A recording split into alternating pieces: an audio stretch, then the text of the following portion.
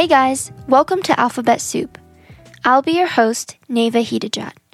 And today's episode is just going to be a brief insight into what the inspiration behind the name Alphabet Soup is, and also what I hope people will get out of listening to this show. So, in my favorite childhood TV show, Martha Speaks, a family dog gains the power of speech when she swallows the letters in her alphabet soup and they wind up in her brain instead of her stomach. Alphabet Soup opens Martha's door to an entirely new and fascinating level of communication. Suddenly, she was able to quest out her curiosities and discover the brilliant world.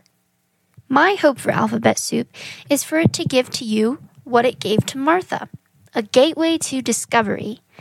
In particular, I discuss the scope of mental health from a teenager's perspective and share some fascinating things about medicine that I've learned. Everyone, even illiterate family pets, are welcome to join me in this learning quest.